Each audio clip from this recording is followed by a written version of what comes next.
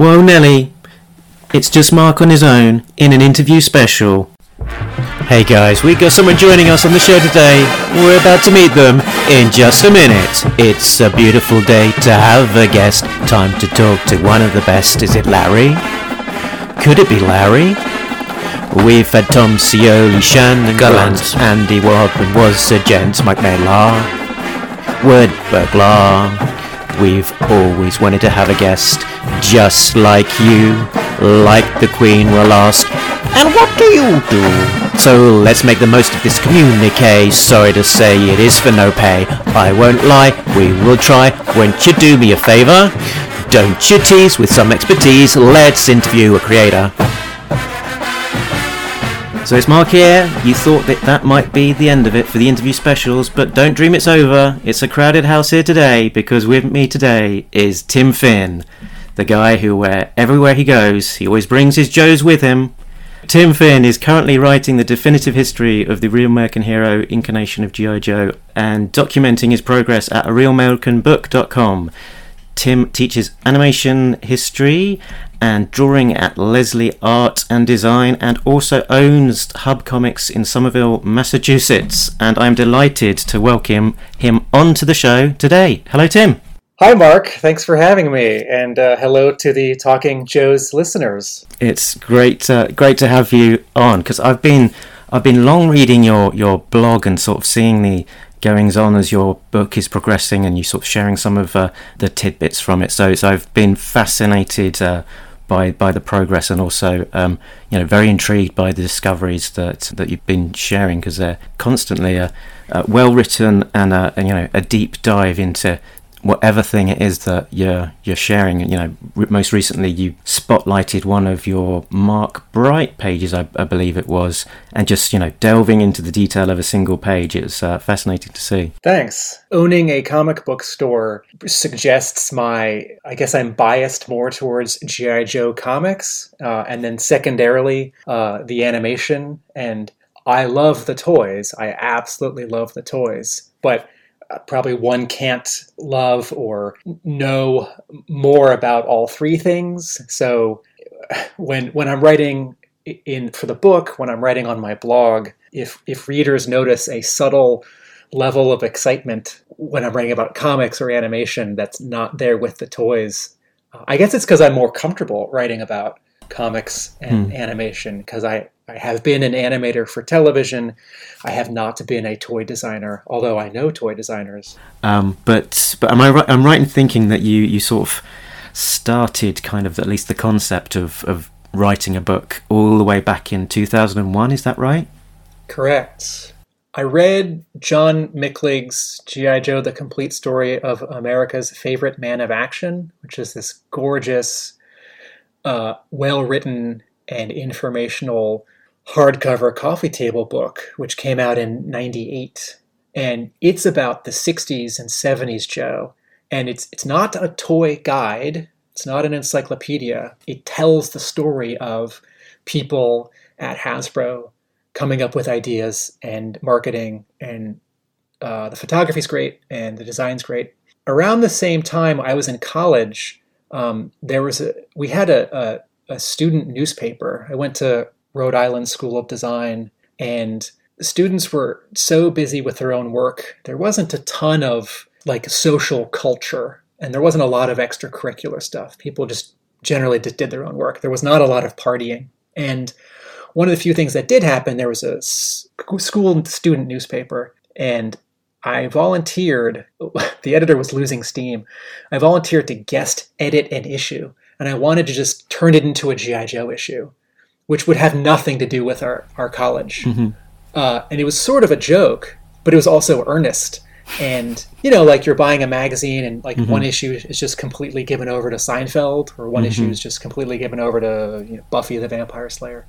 So I sort of wrote the entire issue, and I redid our logo so it looks like the G.I. Joe stencil, and I sat with the graphic designer. Anyway, that came out, and these two things were sort of stewing in my head. So I started doing interviews, and I didn't quite know it was a book that I was working on. But, in 2001, there was email, but there wasn't as much of it, and there was not social media. So Someone had put Larry Hama's email address on the internet, not by accident, but in an innocent way, and people were not abusing it and bothering him. So when I sent him an email, an interview request, he responded favorably.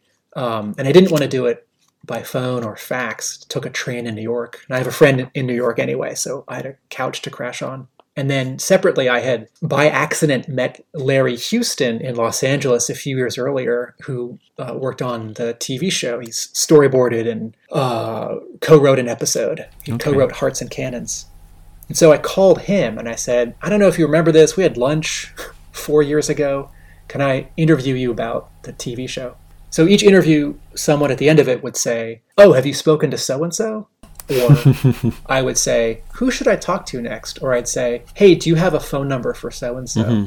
Then it was a lot of cold calling and some email. 276 interviews later, there's very little cold calling. You know, I can find people on Facebook or LinkedIn.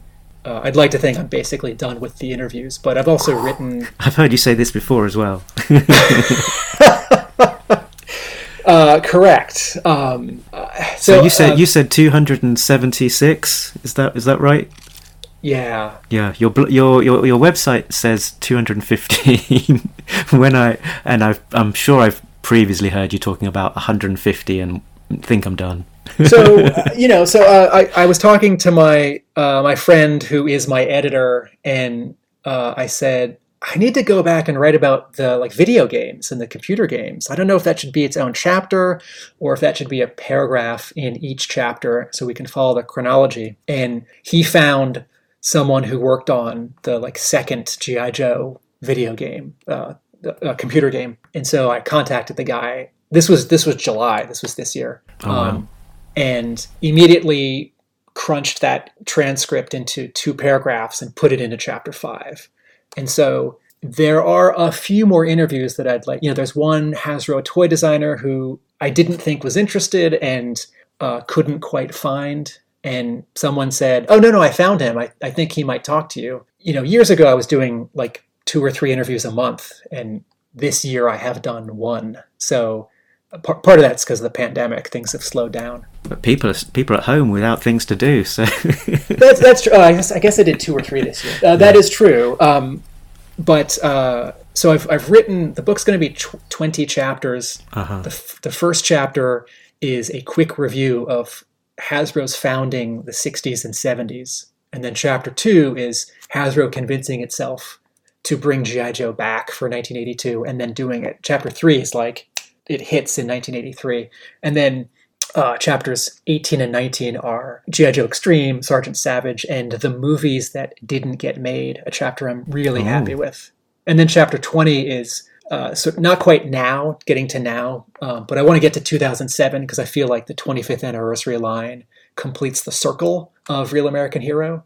And, I would happily have a paragraph or something about the movies or the newest video game. Okay, but that means you're missing the whole IDW era then. Yeah, again, that could be a sentence or a paragraph, but whatever it is, it needs to have an end point. The end point could be 1994, and there could just be one paragraph on the unproduced 1995 line, or 95 could be the end, and there could be a paragraph on Savage and Extreme. I feel like once we get to the modern era, particularly with the 2 movies, I don't know that that's another book, but that does feel like something more substantial, like an article or a series of articles that needs its own breathing space. And, if a publisher said to me, no, 30 more pages, get to the Snake Eyes movie, I would happily make that accommodation. So where are you with it? How far is it away from actually being a book that the general public can see? This is a good question. So I've written 19 of the chapters. 9 of them need a significant edit, like a revision, because I wrote them more than 5 or 7 years ago. And sort of the second half of the book got a little more developed as I figured out now what I was saying. So I need to go back and bring the first half of the book up the level of the second half. Each time I finish a chapter, I send it to my designer, Liz Awney, who's in Rhode Island, and I'm in Massachusetts, so she's an hour south of me. and she will take my images and my words and she'll make them pretty. So she's designed 15 chapters, and I want her to revise several of them as well, as I have found new information and new images. It's easier to say the work that is left to do than the timeline that is left. Teaching and my store have slowed things down. I'm actually going to start teaching less next semester because for years, like, friends have said, you should take a sabbatical, like spend a year just writing. And it's hard to do that, but I'm not quite doing it, but I'm taking that advice halfway. So January is a big push for the book. And, 2021 feels a lot more hopeful than 2020 in terms of world health. So I can't say months or years to answer your question. And there's a part B, which is writing and finishing the book are different than getting the book published or publishing the book. And that could involve other companies and rights holders. So I just want to say thank you, everyone, for your patience. It has not stalled. I am not stopping or giving up. I am working on this. I do work on this. I very much appreciate the occasional comment or email from people who've been following this or discover my blog. But this is the hardest thing I've ever done, and it's only doable because I have given myself or taken a lot of time to do it. Like, I don't know how to build a car, but if you gave me 10 years, I could build a car and drive cross country. So you could have built 2 cars by now.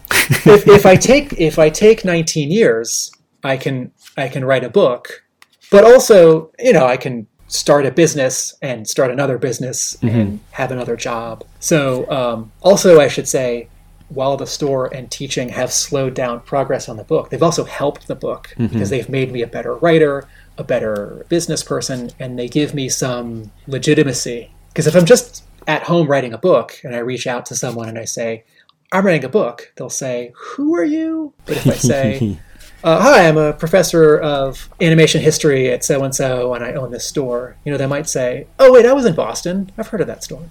Yeah, it gives a bit of credibility, hey. I think I can hear something coming down the road, and it's something a little bit strange and different. It's a G.I. Joe pub quiz. It's a G.I. Joe pub quiz. It's a G.I. Joe pub quiz. Question 1. So it is the annual Cobra Moustache Festival in Springfield Stadium. Naugahyde, Dr. Mindbender, Rock Viper are in the finale for Cobra Commander to judge the finest moustache. But who does he choose to win? He chooses Naugahyde because when Cobra Commander put on his disguise in issue, was it 55? It was sort of a big, grand, like hanging off your face mustache. Droopy. And Naugahyde does that and goes a step further. Yeah, he'd certainly get my vote. That's probably the most impressive moustache on You know what? Cobra Commander is going to break the rules, so he's going to pick someone who's not in the finals. Did you say Zanzibar was in the running?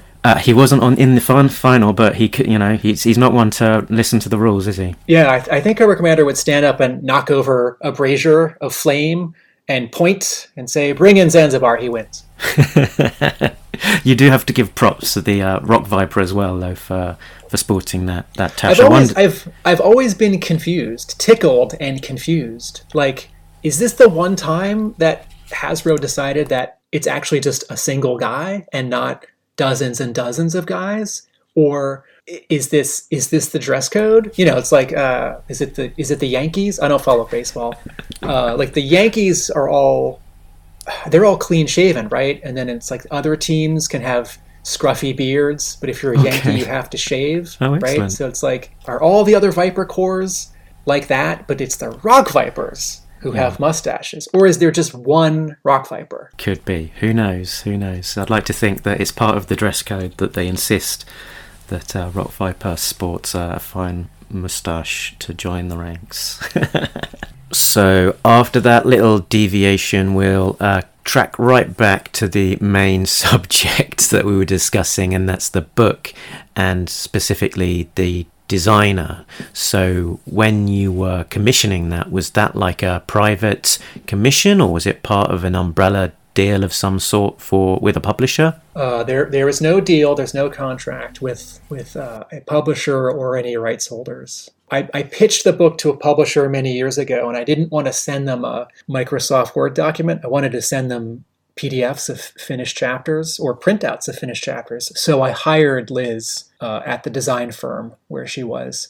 And after we did those 3 chapters, I thought I should keep doing this. So she's on my side, just as a side deal. And and I apologize. I still do this because I see people's names as words when I type their email addresses. I referred to Liz with her maiden name, and Liz is for years. So sorry, Liz. Liz Souza. Liz Souza is my designer. But there's been some quite nice hardcover efforts in terms of the G.I. Joe books coming at it from different angles. So there was the Mark Bellamo, I think it is something called something like the Ultimate Guide to G.I. Joe, which is essentially it's a lot of toy photography and sort of deep down dives on the early era G.I. Joe figures. I'm sure you're very familiar with the book.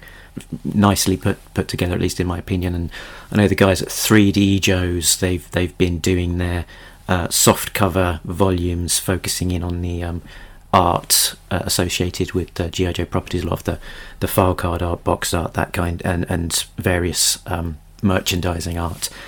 Produce very nice art books, and I know that they're looking to convert, upsell into a hardcover book eventually as well, and I know crowdfunding has been quite a success for a number of people that I don't know if you've heard of them, but the Etherington brothers have done an enormously successful book called How to Think When You Draw, which is essentially sort of a bit of a drawing guide, and these are comic book guys who have done various strips, but now almost entirely focused in on these projects that they've done, because they've been so successful. I can't remember off the top of my head how much they raised in their last Kickstarter, but it was in the hundreds of thousands of pounds we're talking about. So there's people having some success in getting their work out there and not necessarily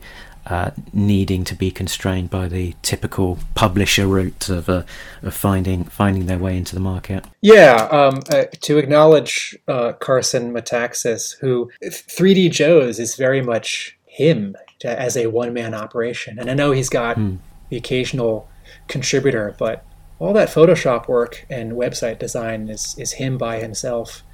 I do think about Kickstarter every day, and I do pay attention to Kickstarter projects that are general toy and pop culture and arts related, as well as the G.I. Joe specific ones. Kickstarter, because it's not just a project, it's a cause, and it can be emotional and it can have momentum.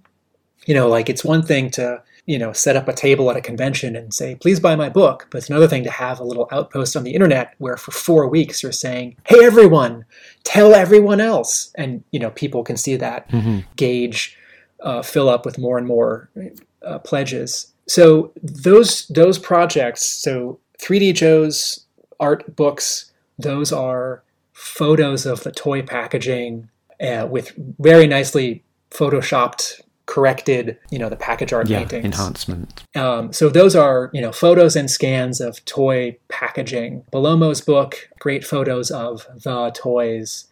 And there are others out there. My book, it's several things at once. It's toys and comics and animation and marketing and also film. And it covers 82 to 95 mostly. And, some of these other projects are just the toys. And, there's a wonderful website, which is a guide to every episode of just the cartoon.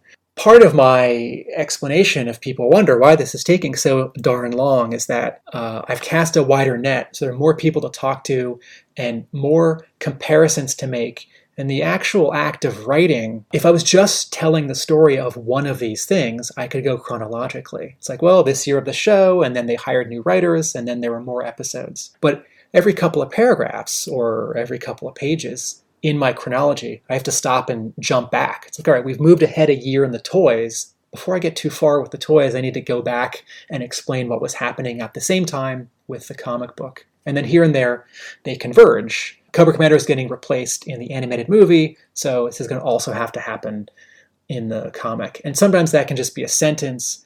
Other times, it's me staring at my monitor for 20 minutes, scared of highlighting a whole paragraph and moving it 8 pages down or to another chapter. And of course, through the magic of saving Microsoft Word documents, that should be easy. Sometimes writing is easy and it flows. Sometimes it's scary and it's hard. It's like drawing. It's like as I have gathered more people and facts and anecdotes and pieces of art. A couple of my friends have joked that what I really need is a grad student as an intern, just to manage objects in my room. It's like, I need this piece of artwork. Go over there and find it in that flat file.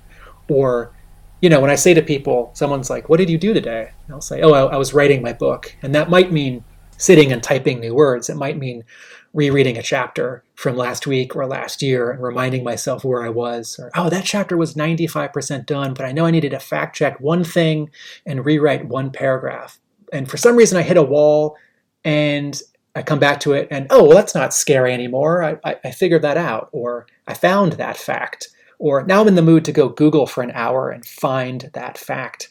Sometimes I am actually at the computer and writing, and other times I'm just moving files around on my computer or, finding artwork in these flat files. And sometimes if I say I'm writing on my book, I'm really writing on my blog, which also takes up that time. And each of these blog posts, I keep thinking to myself, okay, I'm just going to post this one, like Ron Rudat or Mark Pennington or Kurt Groen drawing on my blog. I'm just going to write 2 sentences. Here's an action figure that someone pitched in 1988. It didn't get made. But then it's 5 hours later. I need to give a biographical sentence on that toy designer, comment on how this figure looks back to a different figure, ahead to another figure. Maybe we saw this helmet show up somewhere else. Some personal anecdote about how I think grappling hooks are cool. And then some fact checking. It's like, wait, was it Pennington who started on the last day of 85?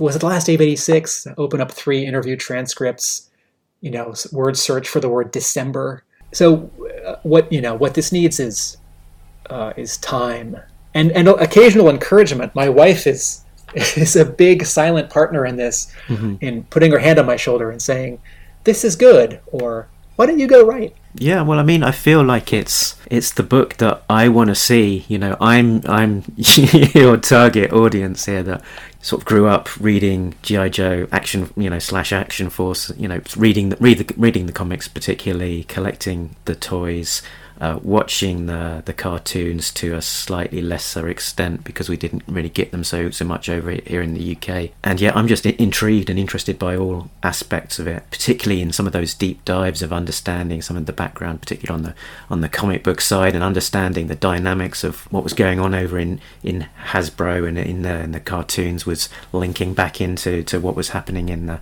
the comic, and all of these kind of things. It's just really fascinating to me. So I'm anxious to eventually see this thing. Thank you for saying so, and thank you for your patience. But actually, there's something just coming down and going to completely disrupt us and take us off course once again, because it's a G.I. Joe pub quiz, it's a G.I. Joe pub quiz, it's a G.I. Joe pub quiz. Question 2. 4 Joes are captured and imprisoned by Cobra. They're kept in cells together with their pets. It's Spearheader Max, Snake Eyes and Timber, Shipwreck and Polly, and Mutt and Junkyard.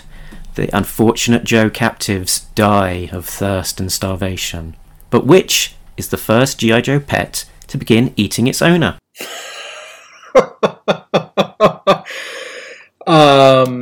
So I think the go-to answer would be Timber, because wolves are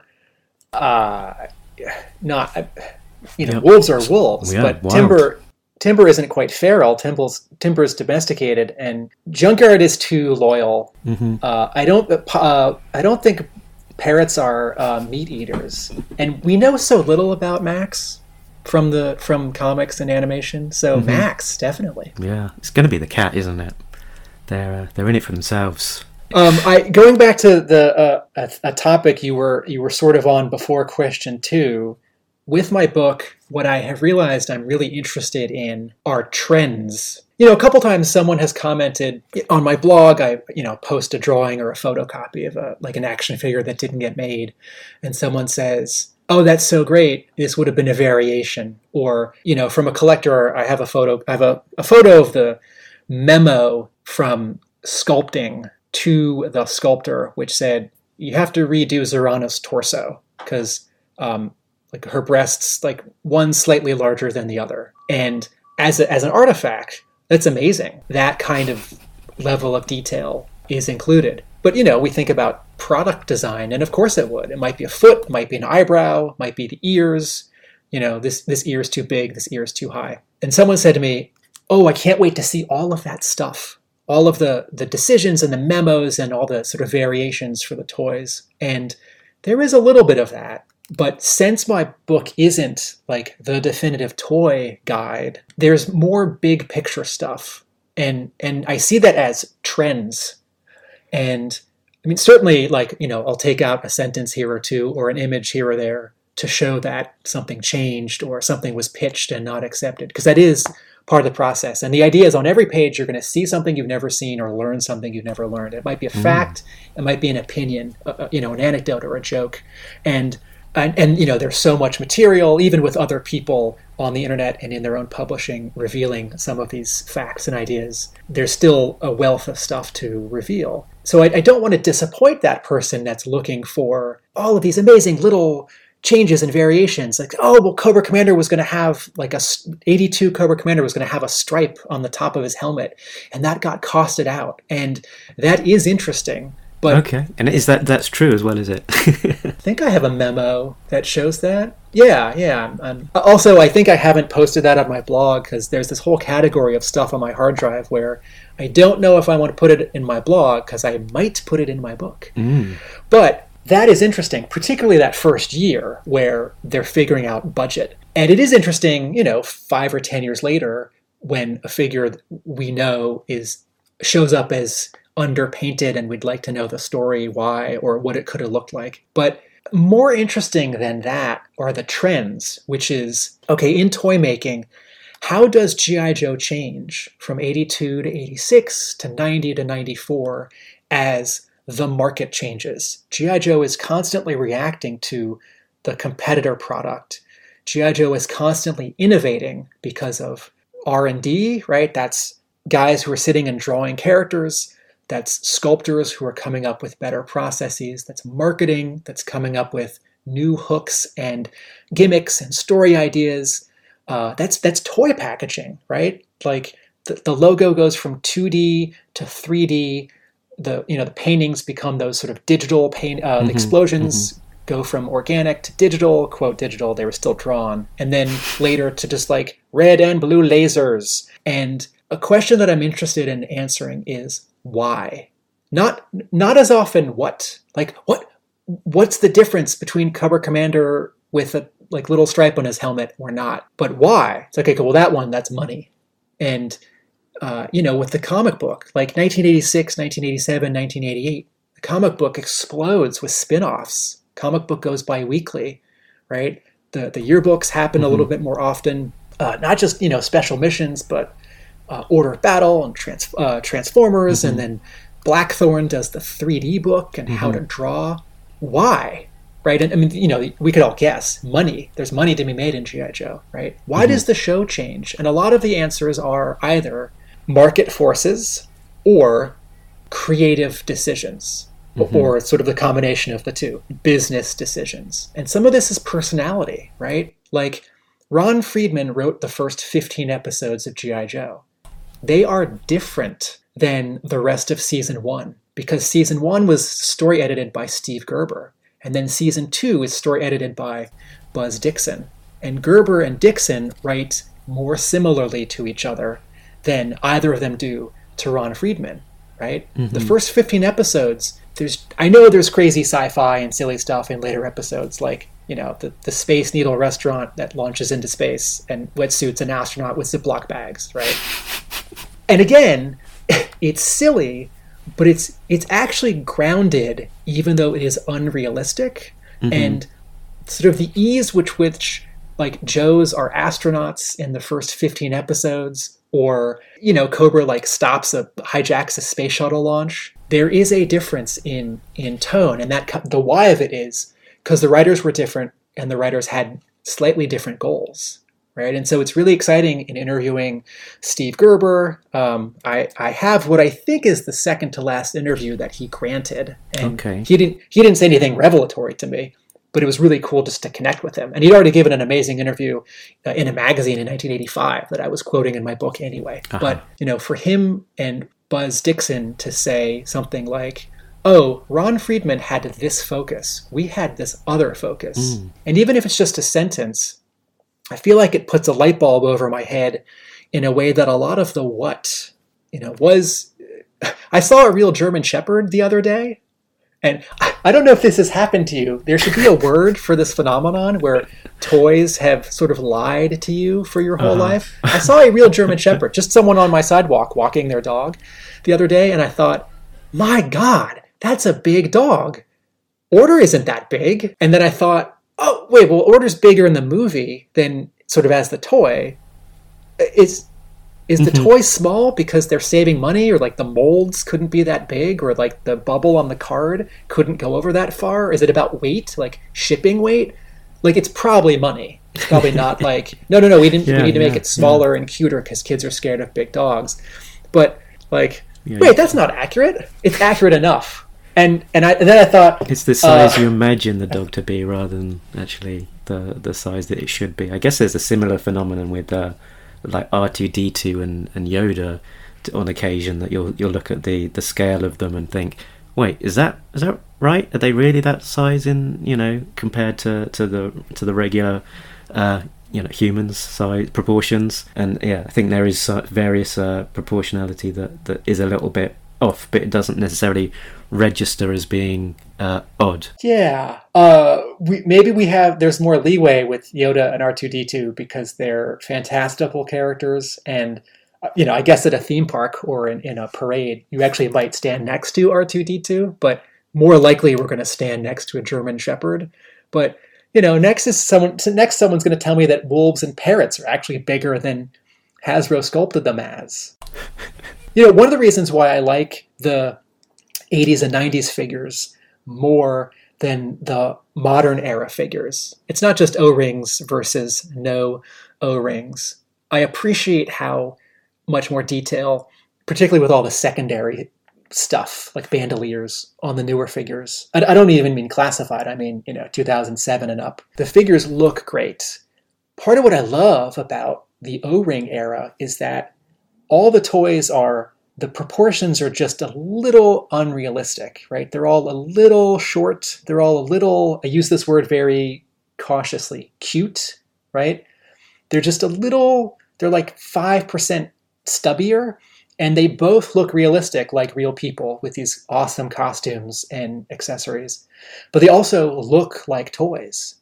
And 2007 and up, it's so exciting to see like the detail. It's like, oh, that was a knife that was on his shin. I just always thought it was a melted knife that like wrapped against his shin, but it's a knife in a scabbard or a sheath. But the newer figures, they're so realistic. I find the original line so charming. And that's a word that I think of a lot, both for the toy and the comic and the show. They're so charming. It's the personality of the characters. It's the realistic and gritty, but also silly story moments like, astronauts with Ziploc bags. It's the color schemes, right? Like mostly why I wanted to draw Cobra is just to celebrate these wonderful color schemes. And this is something that, I don't think gets talked about enough in G.I. Joe or Transformers for that matter. There's something so handsome about 1982, 3, and 4 Cobra. All this dark blue, black, and red, like the 86 Viper, just perfect. Whatever the expression, as a plastic toy, as animation cells on TV, as ink printed on paper. And even where things get goofy, like, the second Heat Viper, who's that green Right. with the black. Like, that does not work for me. It wants a third color, maybe a dark gray mixed in with the black. And the green doesn't feel like the original Heat Viper, but I still appreciate that. And sometimes I just want to sort of live in those colors, and that's staring at a TV or doing a drawing of my own. Wow, that was quite a deviation. I'm really it's really enjoying this conversation. But I want to delve into some more of what you've been doing on your book and what you've been finding out, and speaking with what was it, 276 people now. What have been some of like the unexpected highlights and sort of discoveries that you've made, if you're able to share some of those? And I imagine, talking to that number of people, there's some where maybe you feel like you're kind of almost going through the process, you just want to cover all the bases, and then you just have this amazing conversation where you just uncover all of this unexpected stuff. And conversely, talking to somebody like, perhaps I get the impression, Russ Heath, where he's saying, sorry buddy, I just don't remember any of it, I can't tell you. So to be fair, it's I should probably phrase it differently. It's 275 interviews, but some of them I've done 2 interviews with a person. So the number of people I've interviewed is a little smaller than that, but it's still really impressive. Some highlights or cool facts. I mean, this is a well-told anecdote.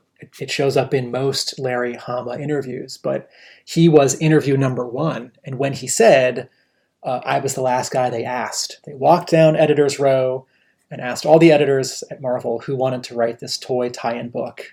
And I had wanted to write, and I couldn't get hired as a writer. I was just an editor. And I said, I'll do it. And in other interviews, he has said, I would have taken Barbie if they'd offered me Barbie. Right? And we're all sort of like shocked and like giggling at that. But, he's a writer and he wants to write. When I interviewed Kurt Groen, one of the toy designers, one of the figure designers, right? Sort of after Ron Rudat, he had just graduated from the Joe Kubert School in Delaware. And Delaware and New Jersey. It's in Dover. Both those states have, anyway, it's in the middle of nowhere. I'm sorry to all the students and alums of the Joe Kubert School. And the Kubert School is about making comic book artists. And I don't know if they still have their animation training program, but Ron Wagner had gone there, and some other people that we know in comics and in G.I. Joe had gone there. And, Kurt Groen wanted to break into comics, but he got this job designing toys. And he didn't quite say this, but what I have decided or figured out from looking at his designs is that part of why G.I. Joe changes in the late 80s and early 90s is Ron Rudat, with his figures, he's looking at a lot of realistic military reference. And, Ron Rudat is a Civil War reenactor. Oh, wow. Right? And he paints landscapes, and he also paints military miniatures as a hobby. And Rudat had been at Hasbro already now for 5 or 10 years. Kurt Groen gets hired out of school, and he wants to be a comic book artist. And this might be putting too fine a point on it, but I look at the later G.I. Joe figures, and I see superhero influences. Gambit's, in X-Men, you think of Gambit's headgear? Yeah, sure, yeah. The headband, right. And then you look at Hawk version 3, or 4, with the jetpack. Yeah. And that may be a straight line, and it may not be. And it may not be as simple as like Kurt Groen wanted to draw X-Men. I don't know if they want to draw X-Men, but Kurt Groen wanted to draw superhero comics, and he's drawing G.I. Joe instead. It may not be that simple, and it may have been in the air, right? Like everyone was watching the X-Men cartoon, the comic was selling like crazy, and just you see that character. And then again, sort of higher up than Kurt Groen or broader than him in Hasbro in the second half of Real American Hero, it's like, okay, well, we've done several years of like military. Now, how do we change it to stay current so that we're not doing the same thing over and over again? Well, let me throw it back to you. Is there a category? Because sometimes when I'm on the spot, it's like I don't remember who I interviewed.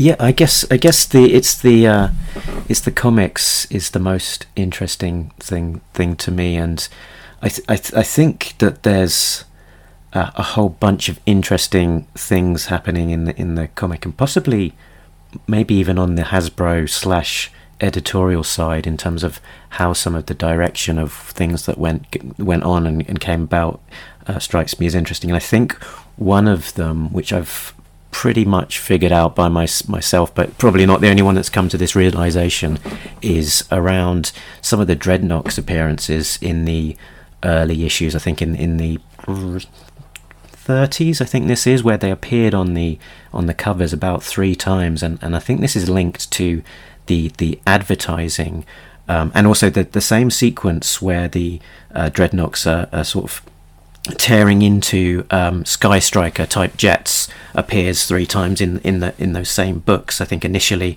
where they're attacking the G.I. Joe Sky Striker. Another time they're tearing into another jet that looks like a Sky Striker but isn't, and another time it's a kind of flashback to remember when that happened.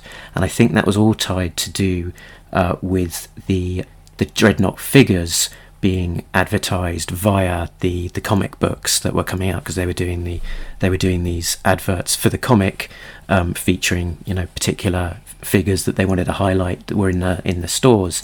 And I believe the Dreadnoks release date kept on getting pushed back, and so this advertisement for the comic kept on having to get pushed back as well, and reusing that same animation footage of the Dreadnoks attacking the Sky Strikers, and that really influencing the comics, in terms of you've got to have the Dreadnoks and you've got to feature them attacking a Sky Striker, and this resulting in them appearing on 3 separate covers within very short order, and also this segment appearing 3 times. Someone made this point that the scheduling of some of the ads looked like this ad should have been for this issue and vice versa. And what did I know about it? And when I get that kind of question, sometimes I'm embarrassed, because in this case I don't know, and I hadn't thought about it. I hadn't lined up those seeming inconsistencies. So I don't have a specific answer to that question, but your guess that the scheduling is such a job, because it's like, when are the toys going to pass safety inspection? When are the toys when are we going to get our sample from China? When are we going to get our next sample? When's the first couple of 10,000 going to show up on a boat? And coordinating that with, an animation company in New York, and also, footage coming from Japan, and then also a publisher that works on its own monthly schedule, right? The animated commercials for the comic are supposed to be quarterly, but the figures are coming in waves that breaks down to 3 times a year. And, it's one thing for the toys to show up in America on a boat in, I don't know, Seattle or New York or San Francisco. It's another thing for all these boxes to get trucked to all of these warehouses that then go to all these toy stores and stores. So I have an overall idea, which is, yes, scheduling. I don't know, if we're hoping for some little pinch of spice or controversy, I don't think it was anything like, Ripper's gun was too sharp and they had to redo it. It's not that. Sometimes that kind of thing happened. People talk about, was it 92, 93 Roadblocks, Action Weapon, and for a little while, do I have that right? What year is he? Oh, I don't know. This is the one with the spring-loaded launcher. Is that? Yeah.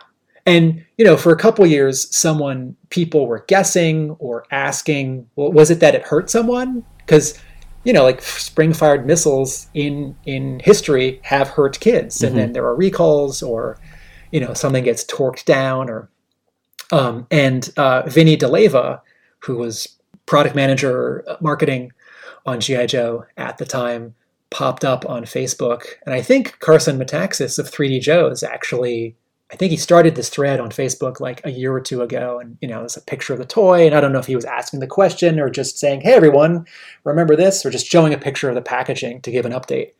But someone says, "Was it because it hurt someone?" And Vinny DeLeva pops up and says, "No, it just broke. We had over sort of torqued it, and the rubber band snapped, or the zip strip would snap." And forgive me for not remembering the specific. I took a screen cap of it, so I can refer to it in chapter 16 if I need to. But one of the neat things that I have in terms of paperwork is from 82, the schedule from the ad agency of which advertisements would air when. And it's staggered. It's like this ad is going to run in July for 4 weeks, and then that final week, this other ad is also going to start running, and then it runs for a couple weeks by itself. Leading up to Christmas, we're going to advertise the bigger toy, the Mobat or the headquarters. And that's the kind of thing which, if you've never thought about it, you might not realize it's a decision. And if you have thought about it, it just totally makes sense. Like, well, of course there's a schedule for which ads run when, but to see the actual, it's a photocopy. To see the actual piece of paper where, the ad agency in coordination with Hasbro, because it's all advertising dollars. This is all money they're spending. Mm-hmm. Some of this is going to be in like larger markets, like New York, Chicago, LA, and some of it's just going to be sort of national and uniform. And it's seeing this kind of, like I get a thrill from seeing a prototype or original artwork. I get a real thrill from seeing paperwork. Because it's a different kind of decision making. Yeah. It's more often like people wearing ties and worrying about money, as opposed to a piece of Bristol with ink on it, where it's like, okay, this is one guy sitting at a drawing table in like Georgia or New York, and he's like, should I show the tank from the front or from the rear? And gosh, this tank is hard to draw. And in terms of your research for your book, was there anyone that you really wanted to get to talk to, and for whatever reason just haven't been able to get hold of them, get spend some time with them? Yes, there is a Hasbro designer who maybe I didn't try at the right time or the right way. Email, phone number, LinkedIn, Facebook. There's a Hasbro designer who I couldn't get through to, although a fellow fan found this person and sent me some contact information. So I think I'll try next month. And I wrote around it. This person had a smaller contribution, and so I don't think it sticks out in the chapter where there isn't a paragraph about them. And then there was a higher up person at Hasbro who I have some quotes from an interview from a toy magazine from the 90s, and I feel like I sort of adequately include this person. And I cold called a phone number, and someone in the household, this is many years ago, said like, "Oh, this person gets a lot of phone calls from fans. Like, no, thank you." And I wanted to say, "No, this is for my book. I'm not just a fan."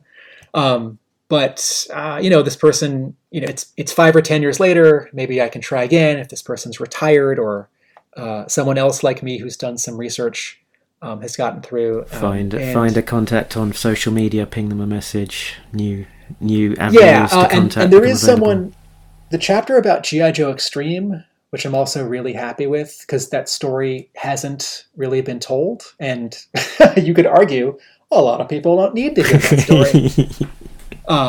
But again, it's so interesting because a trend, right? So much about Extreme was let's do things differently. But ultimately, a lot of things were done similarly. And, how much did it work? So I did get through to a few people who had been at Kenner. One person high up said, "I was big picture. I don't really remember anything. I don't think I'm the right person for you." And I believe this person. I would still have loved to talk with them for 40 minutes because I would love to hear some big picture stuff about toy companies and Kenner in 1996. And then there was a designer who I sent an email to, and I didn't hear back. And then 2 years later, I tried again. And this person said, "So what is this? What's this project of yours?" And I explained it, and they said, they're very polite. They said, "This wasn't a highlight for me. the line wasn't very popular, and there are other things I did at Kenner that mean a lot more to me. So, no, thank you. I'm not going to contribute. And again, I feel like I have a little information about this person from someone else, and I can reasonably represent their contribution without any firsthand information. But overall, I was doing this long ago enough, and people are nice and giving of their time. So I don't feel like I missed anyone super important because they died or because they're like super grumpy and mean. If you're nice, absolutely. So you've been able to get time with almost all of the major artists that have done the runs on the book. Yeah, I get not Frank Springer, so I guess I take that back. Some people have passed away, but I spoke with Trimpe a few years ago as well, wasn't it? Yeah, I didn't realize I wanted to talk with him.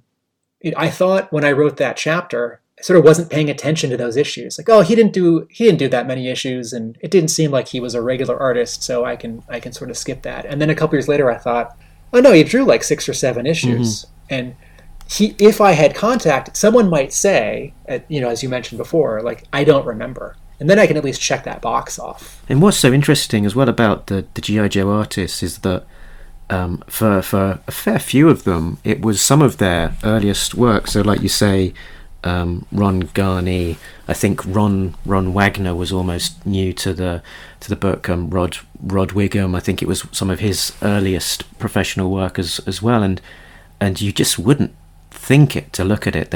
It looks like they just arrived so fully formed as a proper professional comic book artist. You would never really imagine that this is them starting out, because it just seems so fully formed. In my favorite in particular is Rod Wiggum. His stuff just seems like to me the perfect embodiment of the way that it should be drawn almost. It speaks to the editorial standards of Marvel at the time, and there was a barrier for entry. You couldn't get hired on a Marvel book, even in 82, 83, 84, 85, a top-selling Marvel book. But, in 93, not a top-selling book. You couldn't get hired unless you were, pretty darn good. And this book in particular, you had to be able to do everything. And Larry Hama was not the editor of the book. He was the writer. But he acted as a kind of editor on the book because he was an editor at Marvel for half those years. And also, he was thinking like an editor in his approach. Like Todd McFarlane didn't draw any more issues because Larry Hama didn't think he was a good enough storyteller. And Larry's correct. Todd McFarlane, the 2 issues that he drew, there's lots of detail. And, you think about Spider-Man's webs and all those crazy poses and all the lines and people's hair and their eyelashes when he draws Spider-Man or Spawn. In terms of detail, McFarlane was a great choice for that book. So, kudos to, I think it was Bob Harris, the editor, who placed him there. But, like, you look at the first page that he draws, and this is in a book called The Art of Todd McFarlane. He spends 2 pages of that book, one is art, one's paragraphs, on getting hired and fired on and off of G.I. Joe. And then he lands on Hulk, so he's fine. But you look at that first page that he drew, and it's from, what ended up being issue 60 or 61, a couple Joes at an airport. He draws a great, like, the camera is like medium close. And he really needed to pull the camera back and show more of the cars that are dropping people off, and then the building and the sidewalk that is the, like, departures area of the plane. And then I guess it's Falcon, I forget, who's like in the scene and like on a radio talking to some other Joe. Yeah. And McFarlane drew it really well, but he didn't, in terms of story, he didn't draw the right thing.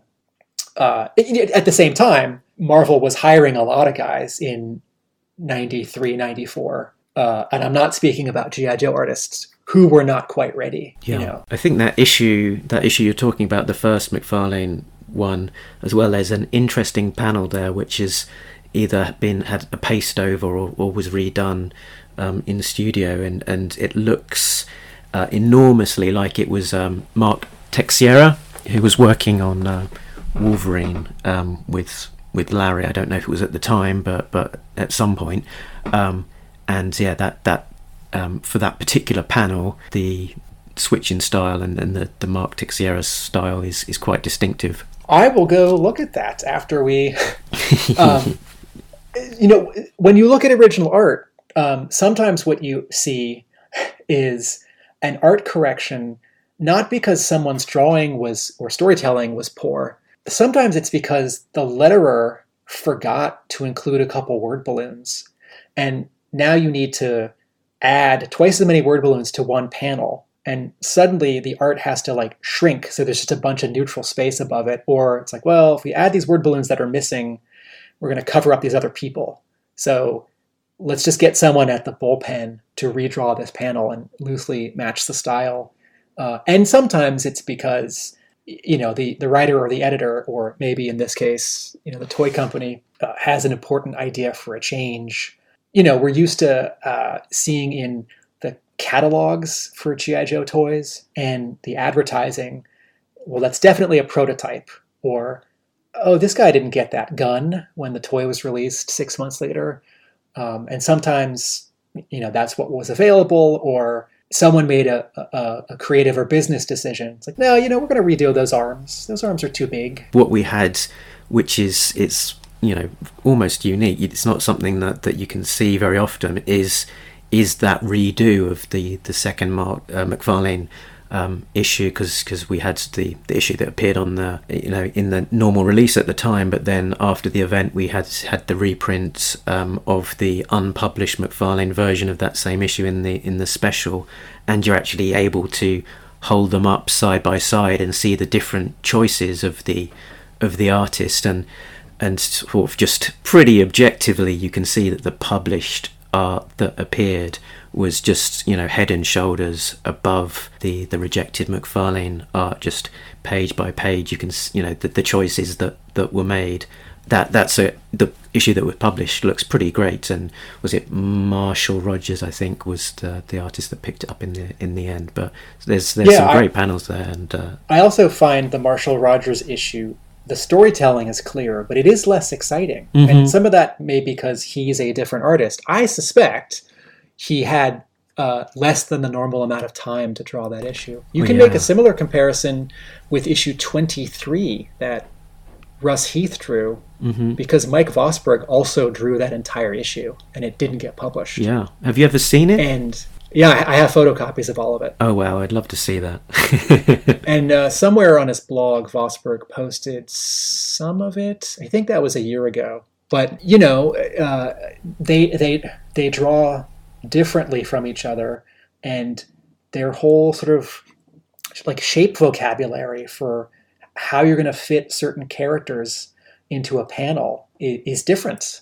And, both of them, this isn't like where one of them had a weakness and one of them had a strength. The comparison here is Russ Heath's issue looks like the show because he was model designer on the show, and Vosburgh's issue looks like the comic because he had just drawn the comic for a year. Yeah, for sure. I mean, I can imagine how it would have been drawn by Vosburgh in as much that we had a number of issues drawn by him already, so got a very good gist of his style. But Russ Heath's issue was at least something pretty special. It's one of my favourites. I think that style that he brought to that particular issue was something pretty incredible.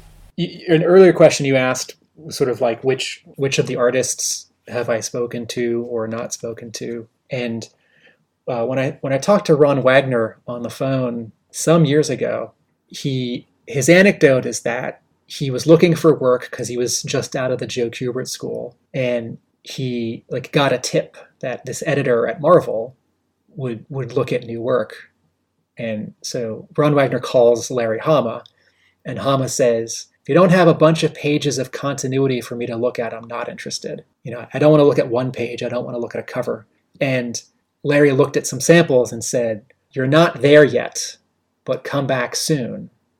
I'm paraphrasing. So Wagner did some work at DC, and I think some of it was published and some of it wasn't. And then he came back, got hired on G.I. Joe, and then worked pretty much exclusively at Marvel for several years. G.I. Joe and Punisher, did 3 issues of Excalibur, which I don't know how I didn't realize this until this summer when I found them in my basement sort of by accident. And it's really fun to see them because it's all of the Ron Wagner shapes and the proportions, like his cheekbones and his eyes and how he draws hair and, leather. But it's more superheroic, although the story is sort of pretty grounded for Excalibur. And it's so great when he comes back many years later to do half of that IDW yearbook and then that one fill-in issue. Yeah. When was it? 218? They're in the tanks. That one? Yeah, it was the tank. Yeah. I can't remember the number, but it was the tank issue. Yeah, and I think that might have been one of those issues where someone says, we can't traverse the tank turrets down. Again, I don't mean that as a joke. I think that's awesome. I love that happens. I've got 2 of the inked pages from that issue actually. I think from Brian Shearer's inks on over Ron Wagner's blue lines, and so I've sort of had a chance to kind of look at it really up close. And when you're looking at a page like that, you sort of and doing it quite intently, you sort of do definitely learn things and appreciate some of the work that goes into it. So way over and above when you're just flicking through it on a page. But that's great. But Ron Wagner is also an artist that his early stuff there in that work that he was doing on G.I. Joe. It's his style. It was very much in the footsteps of Rod Wiggum. Sort of not too far a deviation in style, but looking at his modern stuff, you can see definitely that progression in style and influences, and his character is a lot more angular, you might say. There's a definite style that is employed there that has evolved over time. In his original run, I see some Joe Kubert, and he had been at the Joe Kubert school, so that makes sense. I don't know, how many of the classes Kubert was teaching himself, and certainly there are other people there besides Joe Kubert who teach. And in the later issue and a half, counting the yearbook, Wagner's stuff is like 15% simpler, which I mean as a compliment, and like 5% cartoonier. His eyes are a little bigger, his expressions, this isn't a full like Michael Golden comparison, but you look at Michael Golden's G.I. Joe covers, yearbook 2, his work on the Nam. Golden is cartooning his faces.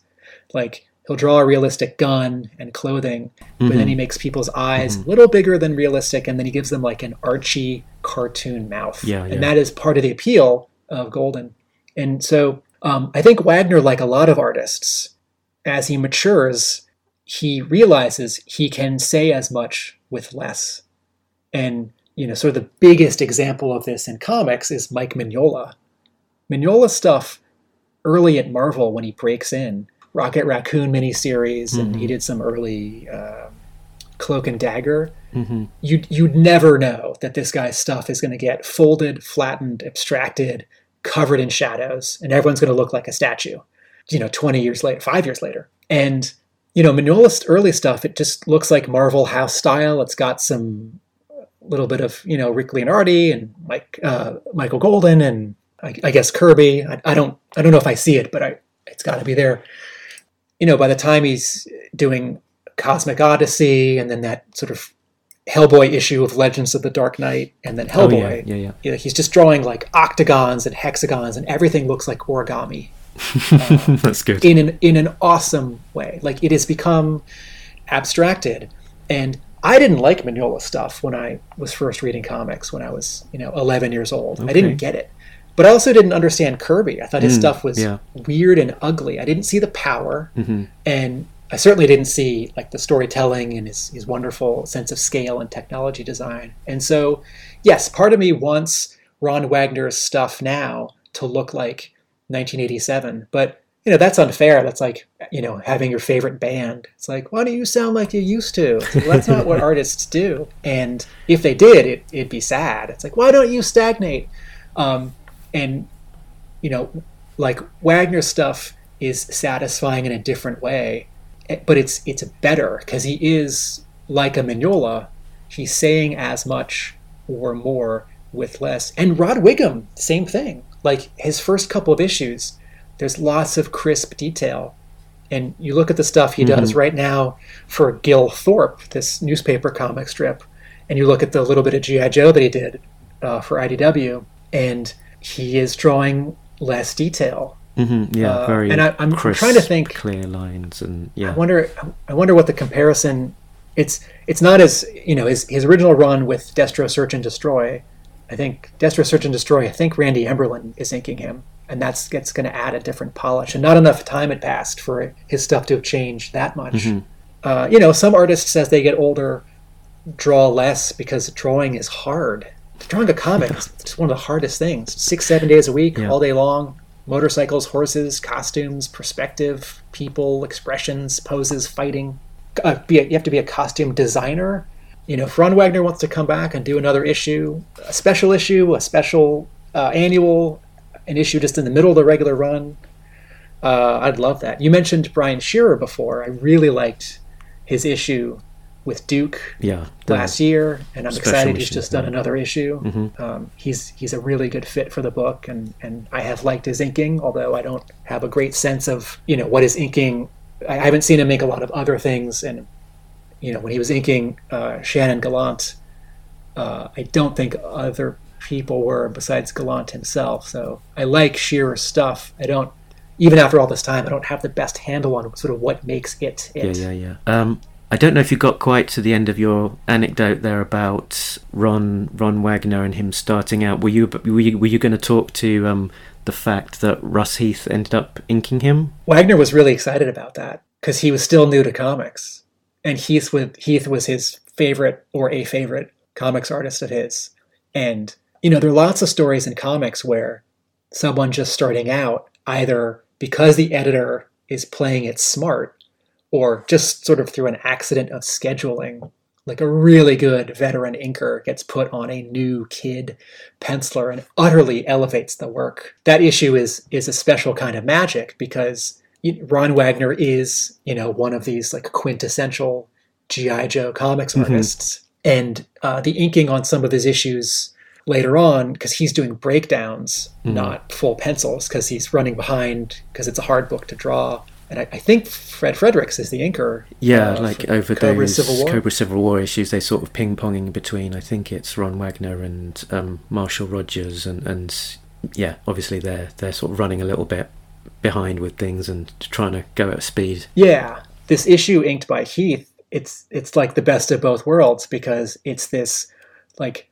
prototypical G.I. Joe comic book style that so many of us want, but it has this amazing polish on it from Russ Heath, whether or not it looks more like the show. It just, like, a lot of Action Comics look back to his work because he's one of the best Action Comics artists of the century, like war comics. And then also he had his fingers in the TV show. Yeah, so it's bringing, like, I guess Wagner's sort of new energy and his style, but with that Russ Heath polish to it, so you're getting the best of both worlds, really, the sort of that energy combined with that finish. And it's a spectacular looking issue. And then on top of that, you have characters and vehicles that only showed up in animation briefly in the commercials, and it's always exciting when you can sort of imagine later toys that didn't get to appear in the show. Like this fantasy of mine would be, it's like, okay, we've had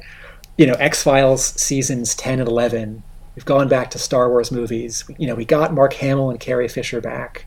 And I know some writers and artists and voice actors have passed on. I have this fantasy of getting writers and story editors from 84, 85, 86 to do, a 5-part miniseries. Just using the Russ Heath model sheets and doing the season that we didn't have. It's like, I want to see a 1988 season, after the movie. I thought you were going to talk to the comic books, that can we get back some of those stellar teams and have maybe a 1, 2, 3 of Rod Wiggum, Ron Wagner, Mark Bright, something like that, just as a little sort of sub mini arc within the book. That would be pretty incredible. That is also a fantasy of mine. There's some things working against that. Herb Trimpe drew a bunch of covers. Wiggum drew a bunch of covers. Bright did this. I'm going to take credit for this, actually. Mark Bright drew an issue of Transformers at the beginning of IDW's run with those characters. I saw Chris Ryall, then later editor-in-chief at IDW, at, I guess it was BotCon, might have been JoeCon, and they were going to do a bunch of one-shots, character one-shots, the spotlights, and Mark Bright drew 2 or 3 covers for Transformers at the beginning of the Marvel run, and he painted the famous Shockwave Transformers Are All Dead cover. And like, this fact is not obscure, but I feel like a lot of people don't know it, even though you can see his signature. It's hard, but you can see it by Shockwave's feet. And I said to Chris Ryall, Mark Bright never drew any interiors for the series. You should hire him to do something. And he said, that's a good idea. So Mark Bright drew the first Transformers spotlight. In terms of IDW hiring artists from the past, comics don't pay very well. Yeah, and that's where it falls smaller down, publishers, the page rate at the smaller publishers, it's not what it should be. Page rates haven't gone up a lot in 20 or 30 years. And I can't speak for any one artist in particular, but editors are juggling a budget, got to pay for the penciler and the writer and the letterer and all this stuff. And sometimes if you're going to spend a little extra money on an issue, you get it on a cover artist or a variant cover artist. It's possible, some of these artists have been asked and there's no time in their schedule. An editor may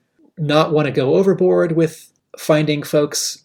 The argument is that it's Larry. Larry's here, so it's not like we're living in the past because he's on the book. But I would love it if some of these guys, all these guys, the yearbook with the Crimson Guardsmen on the cover, and those 1 or 2 fill-in issues by Ron Frenz and Sergio Corelio were really exciting because those are guys who might have drawn G.I. Joe at Marvel at the time. But, Frenz was drawing like Thor, and I think Corelio was at DC doing Green Arrow, I forget. And they very much fit in this, Ron Wagner, Rod Wiggum, Herb Trimpe world, this, Marvel DC house style of the 70s and 80s, which I mean as a compliment. The shorthand is like old school, but I feel like sometimes old school can come across as an insult. Sure. There's a change with Mark Bright because there's a little more superhero in his art. There's a change with Andrew Wildman because there's a little more animation in his art. And then there's a change halfway through Andrew Wildman's run because he starts drawing 2 books per month and his inker changes. Okay. Like Phil Gosier for the final year of G.I. Joe has different influences than the people who came before him, and the book looks different. And then on top of it, like Scarlett's like sort of super heroic ninja costume. Yeah, it's not my favorite era of the book, the last 20 or so issues. But I really love issue 145, Gosier's first issue, like after Ninja Force. That issue, we're back in, is it Barovia, and Cobra Commander's a bad guy. That issue felt like a really good shift. Yeah. And interviewing, sorry, I don't know if it's Gosier or Gosier, but interviewing Phil a couple years ago was really exciting because he enjoyed doing that book, and he, it gave him a leg up in comics, even if, it was just a toy book and the book got canceled. And it's great to talk to these artists, and, I try to be a journalist for 30 or 90 minutes and then take off my hat for a moment and say, also, as a fan, it's really cool to talk to you. I love your issues. Yeah, for sure. I think as much as anything, those last few issues, it was kind of the inconsistency in the team rather than necessarily a dislike for one particular artist, although subjectively there were sort of styles of art there that I preferred more than others, but yeah, I can appreciate his style for what it is, and at the very least, the stories did come across, and the storytelling ability was there, even if the slightly more exaggerated cartoony stuff was a fairly stark deviation from the slightly more realistic portrayals that come before. And then he went on to draw Steel, which is where Chris Batista had gone. So I was looking through the back issues at my store, and I found John Stadema's issue and a half of like Adventures of Superman. And I forget if he did this before or after G.I. Joe, but it's right around then. And at the time, I didn't like his issues, but I got a commission from him 2 years ago. I had him draw a big G.I. Joe scene for me. Oh, interesting. And it's awesome. And he, last year, was posting sketches every couple of days on Facebook. And some of it's cartooning and some of it's more grounded. And, I don't know if he's still like a good fit for like the monthly grind of comics, but whoever the inker, himself, someone like Brian Shearer, it'd be so cool for him to do even a backup story. But one of the things I'd love, I want IDW to go bi-weekly again on G.I. Joe. It was so cool when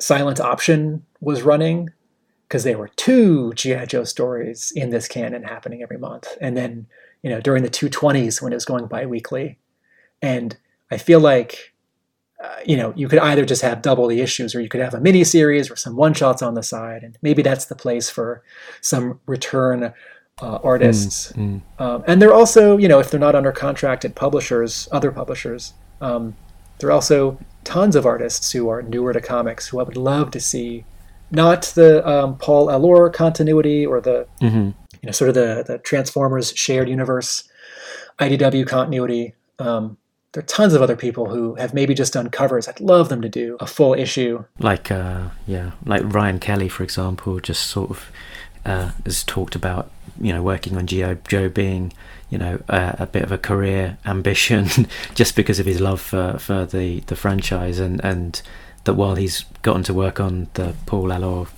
continuity, it's not quite the same as the old Hammerverse and being on the main book. Tom Waltz, are you listening? There are some artists who should draw a 20-page Larry Hama G.I. Joe story. It could be an annual or a backup. I'd rather it not be a backup, but I'll take anything. You'll take anything at this point. It could just be the next issue. Like no offense to the two Atkins and Diaz, but just slot them into just the middle of a story. But I feel like I've taken up an awful lot of your time. I feel like I've taken up an awful lot of your listeners' time. It's been a good meandering talk, and sort of covering a lot of areas, a lot of bits of property, and a lot and some good insight into how you're progressing with your book, particularly. But as much as you might be modest and do down some of your expertise, it's clear from this chat that you are the guy who knows your G.I. Joe stuff. And definitely it's every day is a school day when I am listening to you learning new stuff. So thank you very much for spending some time with us, and I found it fascinating, and hopefully we'll get a chance to talk again at some point in the future. Sure, I'm always ready to talk G.I. Joe. And to your listeners, if you are in Massachusetts, if you're near Boston, we're a mile out of Boston, please visit Hub Comics, my brick and mortar shop. We are closed for the time being for renovations, and also to just avoid some of the COVID complications of having a business. But there are updates every week on our YouTube page, which is youtube.com/hubcomics, our website, hubcomics.com. You can find me on Instagram at A Real American Book. My website is arealamericanbook.com. It's been running for years, so if you have just recently found it, the index page, it's not the easiest to navigate, but between comics and toys and animation and anecdotes, there's a wealth of posts from the last couple of years, and I hope to see you all on the internet soon. Thank you again so much, Mark, and to your Talking Joe's listeners for having me. Thank you, our pleasure, because when all's said and done, you can catch us down the road, because we've been Talking Joe, and we're all out of Joes. That's great.